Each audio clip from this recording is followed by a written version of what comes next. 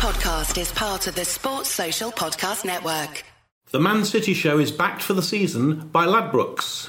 I said blue moon, the sun is standing alone. Got a dream in my heart, got a love of mine. Welcome to the Man City Show.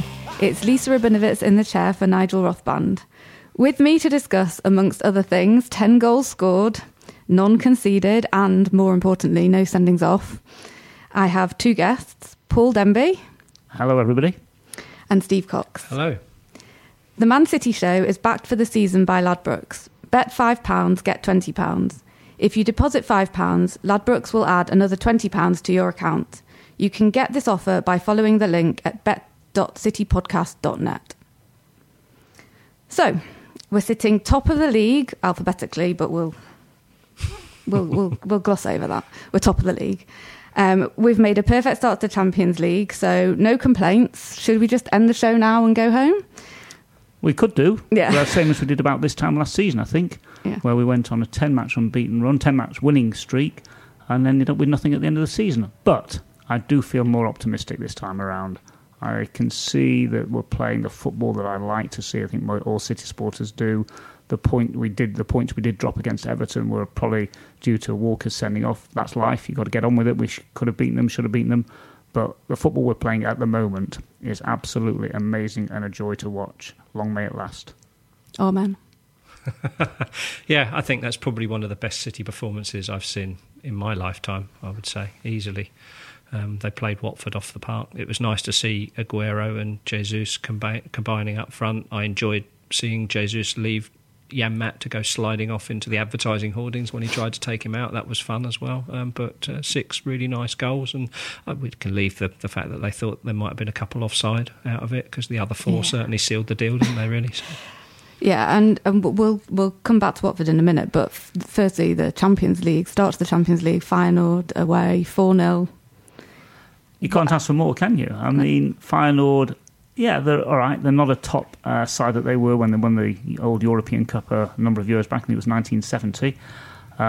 But there again, City just played them off the park again. We played some crisp passing football, and I don't mind who we would have played that night. We would have given Real Madrid away a very good game. Of course, we wouldn't have won 4-0, but we would have given them a good game. Same if we played any of the top teams. I think that if we can continue in this level of form, which is a big if, we can go as far as we really want to go this season. It's a big if, because players' form will dip.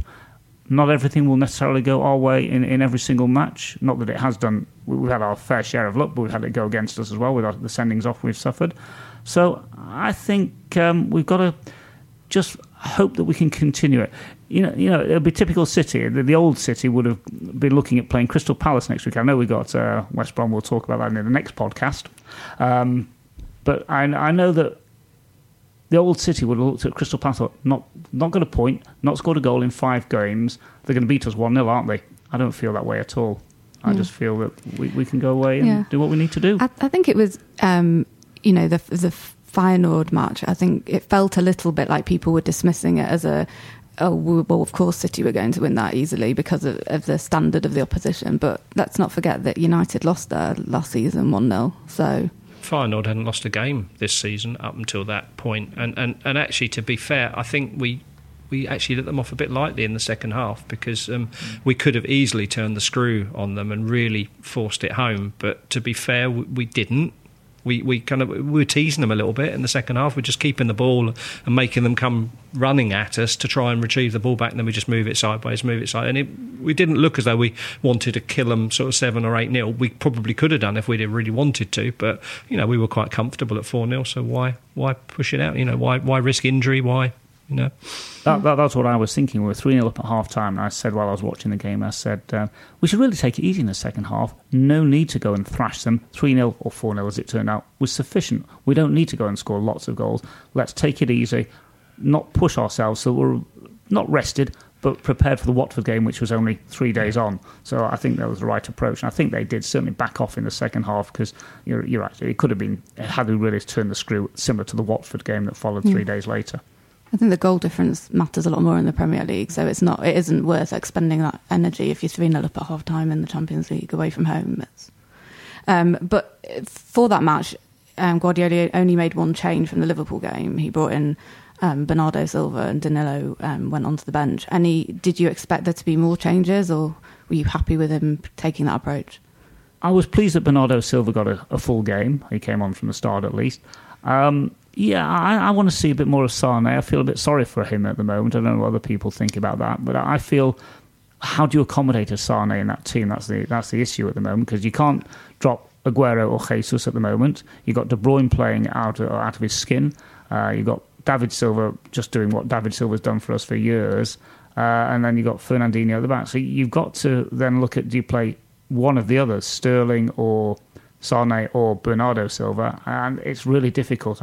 We've got a strong squad. That's the beauty of it. It's fantastic. I think Sane's got to be patient. I think that Pep seems to like using his pace when we've actually broken a team, and that then puts them in peril of really getting the thumping, bringing Sane on at sort of 60 minutes or so. You know, you look at that and you think, geez, that's like a real speedster coming on who can really do some damage. So, yeah, I wasn't expecting Pep to make too many changes. At this point in the season, a lot of the players are still really quite fresh, and, Jesus, for example, has played pretty much every game, and Pep said he's probably going to, because he's got that youthful enthusiasm and he's got that buzz about him and the athleticism to actually cope with it. So I see probably Aguero being the one that might take the odd rest here and there, as opposed to Jesus, and then that gives us other combinations up front potentially. We might call it a rest, but the papers will call it he's being dropped, obviously. But yes, I can see that happening in the coming weeks. But another plus point, I thought, apart from the overall performance, is Stones. Yeah, very solid. It speaks for itself. The fact that we've not conceded a goal. They had a couple of chances. Feyenoord had a couple of half chances. Watford had maybe a couple more than half chances. They had a header in the first half that the guy put wide from a free kick, and one in the second half where he headed it round the post. But they didn't really get a lot. I don't think Ederson had much to do, but they did have a couple of hard chances. But Stones had a good game. I thought he was reliable. I saw him once just clear the ball out of the way just to get rid, which is something you want to see him do occasionally. And the rest of the time, sometimes we're playing football near the goal that had my heart racing a little bit. We were already 4-0 up, so it shouldn't really. But I think, why do we need to do that? I do get a bit agitated. I think he's maturing, and I think the defence is maturing as well with him. And I think that it seems that the defence are gaining some confidence from Ederson in goal, because, unlike the Bravo situation last year where anybody running towards goal, we assumed naturally that it was probably going to end up in the net. With Ederson, do you know what? He made a couple of good saves over the last week or so. He's shown that he's brave. He's not perturbed by anything. And actually, his foot control is amazing for a goalkeeper. He doesn't seem to get rushed or harried or anything like that. He knows what he wants to do, and he just does it. Good goalkeeping, I think. Yeah, it was good to see him play that match. I think a lot of people expected he might not, but there he was with his face protector on. And there was a head guard again, wasn't it? Yeah. Sort of protecting his whole head, whereas it was his cheek that took the battering the week before. But I'm sure the doctors sorted out what he needed. Okay, so no negatives from that performance then? I'm struggling to think of many negatives. I can't.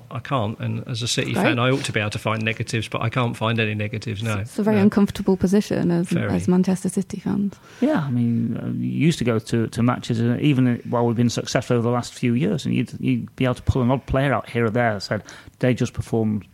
Their performance was weaker, but I couldn't see it. Some people will always have their favourite player to criticise, but I don't, and I know certain people would criticise some players for a weaker performance than the others, but I couldn't see it. You have to be really clutching at straws to find. If you were being really picky, you could say that Otamendi doesn't always seem at the same standard as some of the other players, but even he's been having good games, and he looks a lot better, a lot more comfortable. Yeah, absolutely, and a lot more comfortable. Behind that midfield and with the goalkeeper behind him, and like you say, in the game on Saturday, he actually scored at last as well. Yeah. Okay, well, let's discuss Watford in a bit more detail, but before that, let's take a quick break.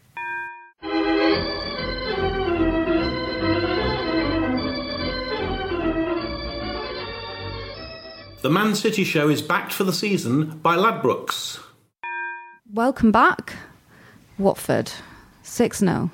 They were unbeaten before we went there. And had they beaten us on Saturday, they'd have gone top of the table as well. So, as we were told on Twitter and by all sorts of people, and Yeah. they were saying that that they were going to thrash us. I think someone Watford fan said we might lose 8-0 at the weekend. I think 8-0. Yeah, I think that's what he was tweeting. I don't know whether it was ironic or whether he was just being facetious or what. or he was on but, drugs or something.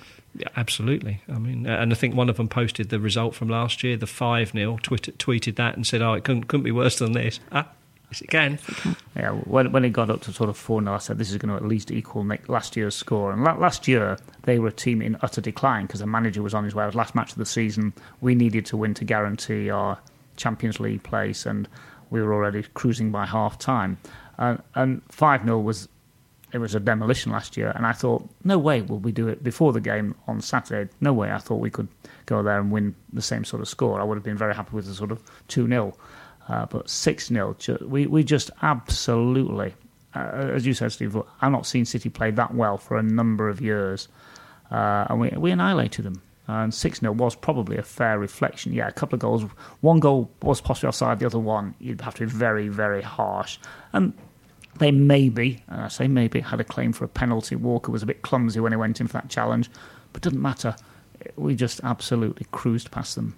Yeah, I think even if they'd have scored, I always knew that we had more in the locker, and we were trying for a 7th at the end as well. So it wasn't like we gave them a let-up. And I tried to look for some negatives, as in I tried to look for, were Watford playing badly? Actually, do you know what? They weren't. They didn't really do anything wrong. The problem they had was they couldn't get the ball, and when they did get the ball, they coughed it up. Not easily, but we went back and won it, and they just struggled to get out their half. I think I can count on my hand, the number of times they actually got into our half in that game. Very, very few and far between. And I don't think, other than the couple of opportunities that you mentioned earlier with the headers, I don't think there was any real serious threat on the goal, whereas we could have probably had another 4 or 5. But there's been other matches where we've had a lot of possession and created a lot of chances and really still struggled. And often it's because of the setup of the opposition, which Watford didn't really set up like that quite so much. But is the difference now that it's actually finally clicking? We're playing the way Guardiola wants to play. We're moving the ball. I think that when we look good are the times when we move the ball quickly. And on Saturday, we moved the ball quickly. We won the ball back quickly when we lost it, and we moved the ball quickly, and we created attacking opportunities by that. The vision of some of those players, Silva, De Bruyne, the other Silva, Sterling, they're actually starting to see a lot of things now. That Aguero goal was probably as good as many I've seen, where he shouldn't be allowed to dribble it through like that, but he just seems to have this little engine and he just kept going. Yeah, I think we're taking our chances. Certainly the last 3 games, it's clear that we're just, when we create the chances, I think we had 10 shots on goal on Saturday and scored 6 of them. That's a high ratio. Normally you'd expect to score a lower percentage of them. The other thing is that I think playing Aguero and Jesus both together puts fear into the opposition. They can't mark both of them as tightly as they could just mark an Aguero or a Jesus. Therefore, they get split. The gaps up here in the defence, they're not sure where to go. Aguero's header against Watford, the first goal, was a classic in a way. He just left his defender and a split second had gone. And the goal that he scored in midweek against Feyenoord as well, where he dummied the defender and went to the front post and hooked it in as well. So the defenders don't know how to play a 2-pronged attack as well, because they're now used to playing one man up front against an opposition. So that, I think, is also creating more problems for them. But I think we play a bit like it's like a bunch of hornets coming at you as well. I think that's for want of an expression. I think that the problem they have is it's not just Aguero and Jesus they need to keep an eye on. You've got Silva's movement, you've got De Bruyne's movement. The players are just interchanging, they're moving about the park. And then straight away you've got Walker or Mendy overlapping and creating a cross, and the pace that they actually put on some of those crosses, and they're in exactly the right place to give a defence problems, where you don't have to have a striker there to put the ball in the net. In some cases, actually just putting it there, the chances are they could end up putting it into their own net. Yeah, and I think if I can just go back to the Liverpool game the week before for a moment as well, when Aguero laid it off to Jesus, in that circumstance a year or so ago, he might not have had another player by the side of him coming up as fast as he did, and he could have tried to take it around the goalkeeper, and I don't know what percent of time, but sometimes he wouldn't have scored. Whereas here, because it was storming down and had 2 players right next to each other, it was an easy layoff. And he did the right thing. Yeah, and it's that point about Aguero laying that off to Jesus. That again, he did something again at the weekend that I don't think we're used to seeing him do, especially given that he's 2 goals away from equaling or beating equaling the record. If he'd have not passed to Jesus and taken that chance himself, if he'd have taken the penalty himself, he'd have equalled the record. So he let Sterling take the penalty, and we mentioned it on one of the previous podcasts. Is this another change in Aguero, obviously a really good one that has come about from Guardiola asking him to just do things a bit differently? I think so. I've noticed a change, particularly this season, not so much last season, but certainly this season. He's become a little bit more of a team player. He'll pass the ball a bit sooner than perhaps he used to. I thought he used to try to do too many things sometimes, but I'm not criticising him, because you can't criticise Aguero, really. It's just superb. But one minor criticism was that sometimes he did try and do a little bit too much. Yeah, I think I would echo that. When Sterling took the penalty, I was thinking, God, having made a fuss about this, I really hope that you kind of bury that. But boy, did he bury that penalty. Yeah. And there were 6 good goals. They weren't 6 scruffy goals. They weren't 6 goals that you could say were really contentious in some way, shape or form. With the exception of Jesus probably being offside for his goal. He was sort of on the borderline. You couldn't really argue against them. No. Agreed. And obviously it's an excellent performance, and I haven't seen us play like that maybe even ever, but it was great to watch. But is it easy or difficult, this question? Was there anyone who really stood out? I saw in some match reports Aguero was given a 10 out of 10, so you can't get better than that. So if you're asking question, there were 2 players that stood out for me, De Bruyne and Aguero, and if I had to say, because he scored a hat-trick, because of what he did in the game, it has to be. If you had to give it to somebody, I would give it Aguero. But they all played well. Yeah, tough. It was a consummate team performance. Every single player had their input into that performance. I can't see that anybody sort of slacked off at all. And even the players that were substituted, they weren't substituted from a performance perspective. It was purely just to add another dimension to it. And give those players a rest as well. Yeah, absolutely. I just found it, and this is not a criticism of Sterling's performance at all. I think one pundit allegedly said that he was overshadowing De Bruyne, but I didn't quite believe that they would say that because to me De Bruyne was a bit on another planet on Saturday. So. Sterling had a very good game, but on occasions he lost the ball as well. I mean, he had a good game. I didn't think it was exceptional. I thought he had a good game. Yeah. We've been critical of De Bruyne being on and off in like recent history, but the upshot of it was the last 3 or 4 games he's actually been bang on the money for every game, and it's almost since he's moved slightly further back and not trying to strike the ball each time. He's actually doing what he does really well, which is passing, making those through balls. Even Fernandinho making through, dissecting defences with through balls from defensive midfield position. Never seen that. Yeah, and the one player we haven't mentioned so far, and it was great to see him back, was Gundogan coming back on. He got 20 minutes or whatever it was. And it's great to see, because he got into the game more or less straight away, put a couple of beautiful passes through, and shows what we have been missing. I'm not saying we can't play 12 men, but I'm hoping he'll get a game on this week, and at least the whatever cup it's called, the League Cup, I'll still refer to it as.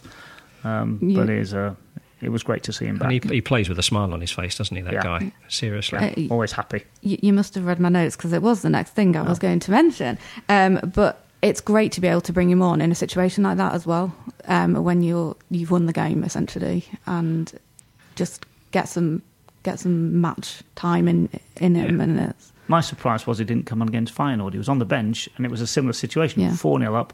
Why didn't they give him a run out for 15-20 minutes? But maybe he wasn't quite there yet. They were also kicking us around a bit, so he probably didn't want to risk that. That's what I thought at the time, that maybe that was the reason. I think you're right. There was a spate at the beginning of the second half where they put in 3 or 4 quite nasty challenges, and they were probably quite lucky to have. I did say to my son at the time, they'd be lucky to have 11 players on the pitch at the end of this game, the way they're going at the minute. Yeah. Okay, so no negatives, which is probably not, but maybe it's the first of me being on a podcast and there being no negatives. No? I can't recall a podcast where everything's been positive, so we'll have to find a negative, but okay. I can't. Well, maybe we can find one in the trip we've got coming up to West Brom in the EFL Cup on Wednesday. Another away tie in a cup. Yeah. It depends what team he plays. I'm really not sure, because he's got to give some of the players. He's got to play Sane. He's got to play Bernardo Silva. Those that don't start in the matches, he should be giving. I'd even give Mangala a run out as well. I mean, and you've got to maybe put Bravo in goal. You've got to give these players some game time and put a couple of the youngsters in who really have proven their capability. Foden's got to be given a run out. As long as these guys are fit enough and ready to play, why not? They're not going to get fit if they don't get the matches. I can't see that West Brom are going to put out a particularly strong side, because their main focus this year has got to be in achieving some decent sort of run in the league, really. So I can't see them really pushing the boat out too much. So I think, we'll be good to go with a bit of experience. Maybe Yaya Toure might get a run out, although don't know what's going on with him. No idea. Sporting reasons, which I'm not sure. Don't know what that means. No. Does that mean he's come back a little bit too much overweight? I don't know. I think we've all tried to interpret it, but not sure what it means. No idea. And maybe it's better they keep it between themselves and don't put it in the public eye and just sort it out and get on with it. Yes. It would be good to have him available, though, because this probably would be a good match to play him, because I'm sure he will make changes, and I think Bravo is probably the really obvious one, and he has to make some changes because Mendy and Walker cannot be playing every single match, and there's no real replacement for them. But to make too many changes, is that not, even if we think West Brom aren't going to put out a strong side, is there not still a bit of a... Surely we want to keep... We don't want to go out of the cup in the first round. We still want the momentum, I think. And so I think there'll probably be a core nucleus of players that Pep thinks are still got the fight, the aggression, they've got the fitness, etc., and then try and integrate some of those other fringe players in with that, and so at least then they can pick up the system and get used to the system, and it probably won't be as fluid a performance as we had at the weekend, probably for those very reasons. But we do, at some point or other, these players are going to need some kind of a rest. And the other player, of course, is Vinny going to play this week, or is he not quite ready for it? Is he going to be ready, hopefully, for the weekend, or come back then? But I do like the four at the back, not the sort of three. I do prefer it. Since we've switched to it, we've been murdering teams. I think Vinny's got to seriously think about whether he wants to continue playing international football or not now, to prolong his career a little bit, because every time he comes back from Belgium, he seems to be injured, bless him. But it's very difficult in a World Cup year to expect him not to. Yeah. And this is his final chance, really, isn't it? Yeah, it is, yeah. To be with Belgium, so you wouldn't be surprised if he wants to stay there. No, I quite agree, Yeah, but it doesn't make us very happy. No. But yeah. All right, so predictions for West Brom? 2-0. City? Yeah. Okay. 3-1 City. 3-1. Okay. I'm going to make a prediction. 2-1 City. I never think we're going to keep clean sheet with Bravo in that, and I'm pretty sure he's going to start. So, all right. Well, thank you very much to both my guests. Thank you to Paul and to Steve. Thank you. Thank you. And thank you very much for listening. This is a Playback Media production. To get all the links to this podcast, go to citypodcast.net. The Man City Show is backed for the season by Ladbrokes. Sports Social Podcast Network.